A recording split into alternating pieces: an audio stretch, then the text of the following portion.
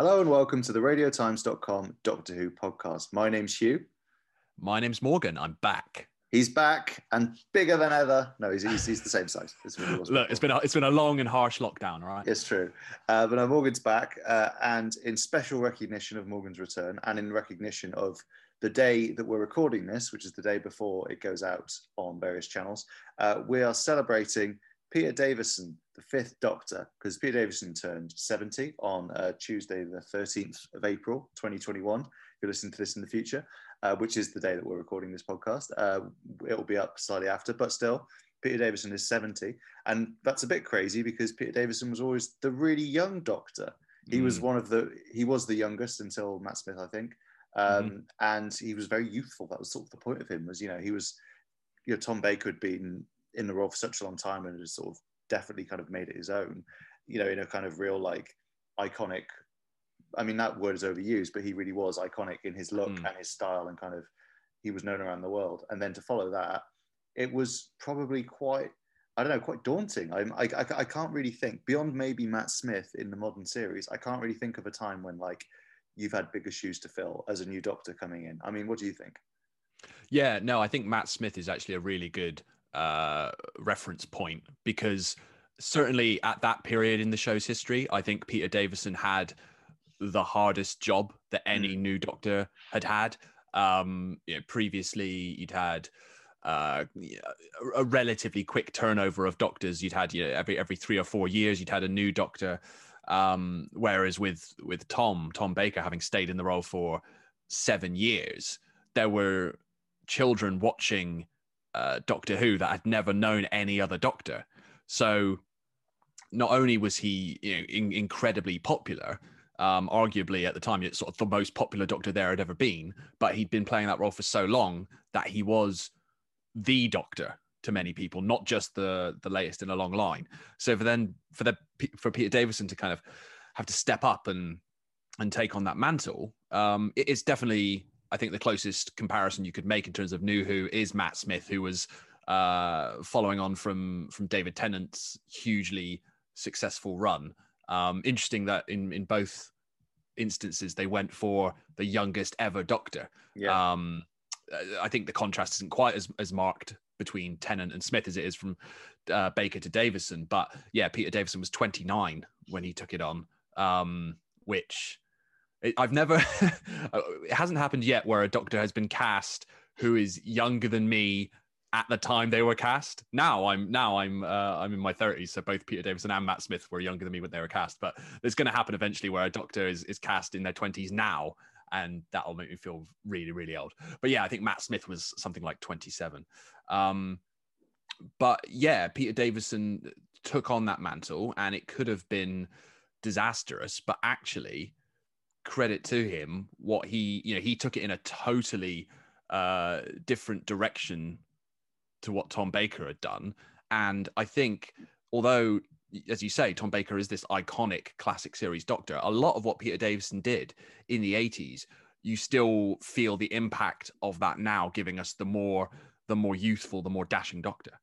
Definitely. I'm going to give some facts, some Peter Davison facts for anyone who's listening. So Peter Davison started in 1982, and his first regular appearance was in Castrovalva, which was the famous regeneration scene with all the papier-mâché lying in the field, like the classic, as I'm sure the fans remember. And then he left in 1984 in the caves of Androzani. So 2 years, not the longest tenure of Doctors. I think that was the one that I think that David Tennant specifically wanted to beat, I think, which he pretty handily did. And then his companions included the ill-fated Adric, Nissa, Tegan, Turlo, Chameleon, and Perry. So yeah, quite. I mean, they packed quite a lot in. It was 69 episodes in those 2 years. It's one of those funny things when the rumors were around about Jodie Whittaker possibly leaving. We were saying it's like she's not really been here, long enough, and she's been here longer than 2 years, but she's not done 69 episodes. She's done about 23 or something. And obviously the episodes were shorter back then, but I mean, she's probably done a similar number of stories, I guess, but obviously the stories are shorter. So Yeah. Anyway, but I think my point is I was quite shocked to kind of just see written down, because I'm not such an expert on the classic series. I've seen some stuff, but just to see, I know what an impact his Doctor had, and like you said, he's so influential today. The fact that he was only doing it for 2 years, I mean, after Tom Baker as well, who'd been doing it for such a long time, it's impressive, really. I guess it's 3 years total, really, when you've got this sort of 82, 83, 84. So, but he left, like, he started on January 1982 and he left in March 1984. So it is basically okay. So only a little over 2 years. I think, certainly coming after Tom, he wasn't looking to match that record. But Peter Davison has spoken about getting advice from Patrick Troughton, the second Doctor, who had told him only do 3 years or 3 series, because as you say, he did pack it in. He did season 19, season 20, and season 21, all in that period. And across that period, Peter Davison really did very quickly establish himself as a very different Doctor, that kind of youthful, dashing, much more vulnerable certainly than later Tom Baker. That kind of the fourth Doctor became increasingly kind of all-knowing and all-powerful and untouchable, and then Peter Davison gave it that real sense of kind of vulnerability, that something actually really bad could happen to the Doctor, that he wasn't always in control. And I think in his best stories, I think some of the best ones, you've got Earthshock from season 19, which is the story in which Adric dies, spoiler alert, and you've got Caves of Androzani, which is his final story from season 21. And in both of those, it's the Doctor really like up against it, and there's a real kind of sense of foreboding, of impending doom, that actually something really bad might happen here. The Doctor might not get out of this one. And in both instances, actually something bad really does happen, because in one, a companion dies, and the other one, essentially, the Doctor dies. So I feel like he brought a real sense of kind of renewed jeopardy and excitement to Doctor Who. I mean, we talk about Adric now as like he's the companion who died, right? Like that is something that kind of still stands. You've sort of had it technically happen a couple of times with people, and you've had sort of people leave in quite tragic circumstances. But I feel like he's still, I mean, he was definitely the first, but he's still the first, and I think more or less the only who just dies in one of the adventures and is just dead, right? Yeah, I mean, there was a companion, there's Katarina from the 1960s who she died in the Daleks' master plan, but had only been aboard the TARDIS. She'd only joined in the previous story, so it was a bit more of a sort of Adam Mitchell situation, where it's like, does that, in terms of certainly like a series regular, like a proper long runner going out, Adric was the first, and it was really daring, and as you say, it's kind of set the trend now, that it kind of for the first time made it clear that something like that could happen, and it's just one of the ways in which the Fifth Doctor really did set a trend. We talked about him being an influence on new series Doctors. Stephen Moffat has said that, I think he said that Peter Davison was one of, if not his favorite Doctor. Certainly, I think he said that he thinks, in his opinion, Peter Davison is the best actor to have ever played the role. And David Tennant as well, before they were father and son-in-law, which is a whole different thing. David Tennant was a fan of Doctor Who, watching Peter Davison, and I think both in how Stephen Moffat writes the Doctor and in how David Tennant plays the Doctor, you can definitely see the impact of the Fifth Doctor. And with Time Crash, when they brought the Fifth Doctor back, you got to see that very explicitly referenced in these sort of fourth wall breaking scenes, where the 10th Doctor is saying, you were my Doctor and I copied you, essentially. Yeah, because with the glasses and things like that. Yeah, because we were going to talk a bit about Time Crash, because I haven't seen much Fifth Doctor stuff. It's a bit of a hole in my Doctor Who knowledge. And so Time Crash was pretty much, I think, one of the first times I saw him like in something, if that makes sense. Like I'd seen clips and stuff. Whereas I watched quite a lot of John Pertwee, which was for some reason repeated when I was growing up.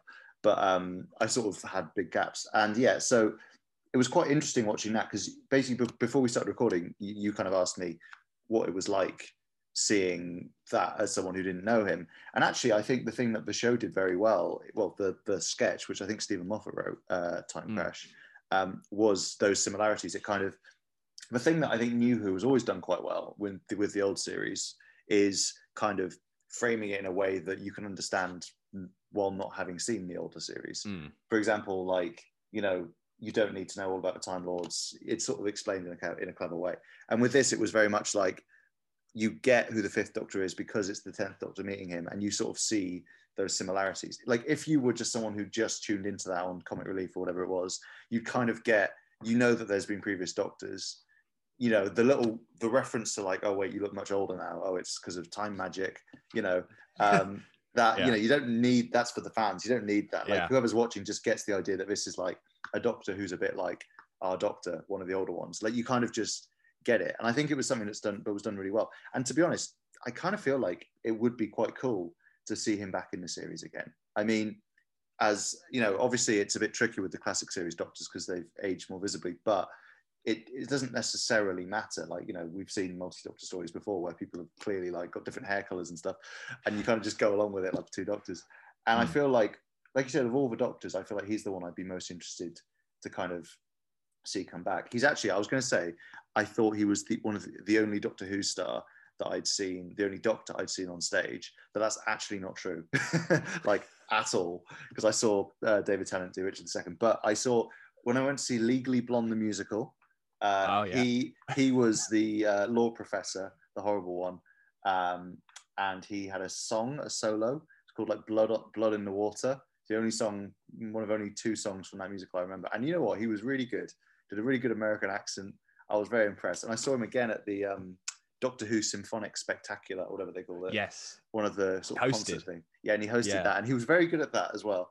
I remember interviewing Peter Davison about that, and he was like really, really excited to be doing it. Like, it's a strange one where you think some actors would think, no, I'm an actor and I don't do this and I don't do that. But I remember how excited he was to take on that kind of that host role and host this big theatrical event. And you know, all of the Doctors, they're still involved in terms of like fan conventions and Big Finish and so on. But it does feel like, not least because his son-in-law is the 10th Doctor and his daughter is the Doctor's daughter, and all those very strange family connections they have there. But like, it really does feel as though, you know, Time Crash, I know it was a while ago now, but it's an example of how Peter Davison does still seem really, really engaged with Doctor Who and enthusiastic about it.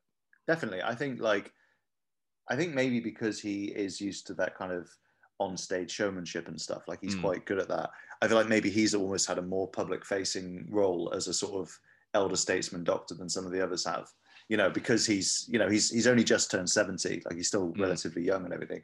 Like, he's kind of had these sort of hosting gigs, and obviously a lot of them do Big Finish now, you know, but basically all the surviving classic Doctors do Big Finish, don't they?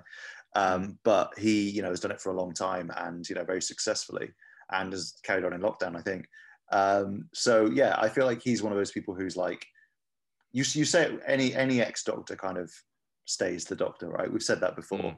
You feel like with him that's particularly the case, because he was pretty behind that thing around the 50th anniversary special, wasn't he? The Five-ish Doctors reboot. Yeah, well, people were sharing anecdotes of today, it being Peter Davison's 70th birthday, of you know, times they'd met Peter Davison and so on, and I contributed my own, which was when it was the 50th, the day after the 50th, there was that big sort of Doctor Who celebration, and they were doing roundtable interviews with I think it was Peter Davison and Colin Baker and Sylvester McCoy, and I opened my interview with Peter by saying, Peter, obviously last night, you know, aired on BBC One, or aired on, you know, it went out to the public rather, a spectacular, emotional, and funny Doctor Who special, the Five-ish Doctors reboot, and he enjoyed that. I got a laugh out of him, which I was happy about. But yeah, Five-ish Doctors reboot, actually, that's a really good example of something he did, so, you know, more or less off his own back and made. And like, I think that the reason that whatever you want to call it, that kind of comedy short is so beloved of fans, is because it is very funny, but it's also kind of shot through with affection for the show. And I think that speaks to how, I think you can surmise at least that speaks to how Peter Davison feels about Doctor Who, is that he does have this real affection for it, but also has a sense of humor about it certainly as well. I mean, this is making me want to go back and watch that again, because I'm very fond of that little thing. I mean, I just remember like John Barrowman's in it, and they get Paul McGann, and they literally get everybody, don't they? I mean, Matt Smith's in it very briefly. They film him in a corridor, just so going like, hello. Yeah, no, Jenna Coleman's in it. Olivia Colman is in it. Bizarrely, there's a little prologue with Olivia Colman and Sean Pertwee. It's just Peter Davison sort of flicking through his celebrity pal Rolodex and getting absolutely everyone involved. No, that's a lot of fun.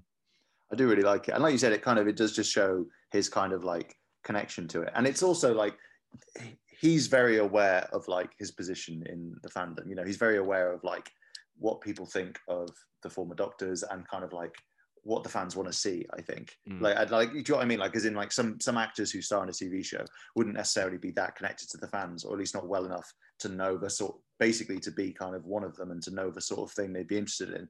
A lot of Doctor Who actors are, not all of them, but quite a few. Yeah. You know, like you'd say similarly about like probably John Barrowman today. You know, like where they're just like, we're always giving back. Alex Kington to an extent, always kind of interacting with people, very aware, very connected. But you do really feel that with him as well. Like it really stands out. So obviously we've said I am not the biggest Fifth Doctor expert, and some of our listeners might not be either. And you touched on a couple of things, but I was wondering if there's any top tips, Morgan's top tips, must watch Fifth Doctor stories. Yeah, so I think if we're looking at the 3 series, and considering, you know, let's take a standout story from each of his 3 series, I do think Earthshock is the one to go for from the first season 19, which is the penultimate story of that season. We've given away the big twist. Sorry, that Adric dies, and I'll give away the other big twist now. There are Cybermen in it. What? But that's just a really kind of fantastic, dynamic story. It's this kind of sci-fi action blockbuster, but as I say, really makes the most of it's a story that you can't imagine any other Doctor taking the place of the Fifth Doctor. And I think that always says a lot about, you know, a lot of the time, each Doctor's best stories are ones where you can't easily imagine swapping out another Doctor, because it only really works with them. Like let's say Human Nature, Family of Blood, to take a random example. You know, you could do it with other Doctors, and you know, it was initially a Seventh Doctor story when it was a novel, but actually the reason I think it works so well, having John Smith be so kind of human and vulnerable, is because it's such a contrast to the brash, super, you know, uber confident 10th Doctor. And I think similarly, Earthshock is a story that really works best. The peril of Earthshock works best with the Fifth Doctor. Like if it was the Fourth Doctor, you kind of have a sense that everything's going to be okay, and you don't have that so much with Doctor Number 5. So that's a real thrilling story. I think if you're looking at, I mean, it's not technically part of season 20, but let's throw it in there. I think the 5 Doctors, of course, is a great play. Actually, weirdly, it's, even though it's very sort of continuity heavy, I know a lot of people who Doctor Who fans who say it was the first story they watched, or one of the first stories they watched. I don't know if that's because it was the first story ever released on DVD. I don't know if that has something to do with it, but it kind of gives you a bit of an overview of, obviously it's Richard Herndl, not William Hartnell, but it does give you an overview of the first 5 Doctors, an overview of many of the monsters, of the companions. And it's, you know, it's one of those ones where it doesn't hold up. The plot probably doesn't hold up to a great deal of scrutiny, but it's just an enormous amount of fun. The 5 Doctors. So that's a good one. That's a nice follow-up to the slightly more gritty Earthshock. And then going back to the gritty, I think you have to give a shout out in his final season to The Caves of Androzani, which is his final story. And, you know, talking about the fact he only did 2 years, 3 series, Peter Davison has talked a lot about how when he read the scripts for Caves of Androzani, he was like, have I have I made a mistake here? Because it was, you know, in his opinion, it was so good that he was like, actually, if I, you know, if not to, you know, denigrate any of the scripts that had come before, but he was like, if I was doing stories like this every week, I would have stuck around for a 4th year or 5th year. And you know, that's a story that's often hailed as one of the best Doctor Who stories, if not the best Doctor Who story of all time. You know, it's certainly of the classic run. I have to say, I personally, and I may be, you know, hunted down for this, but it's one that I have mixed feelings about, because it's so dark. It's very, very grim, that story. And I think if you're after a bit of Doctor Who escapism, it's maybe not the one.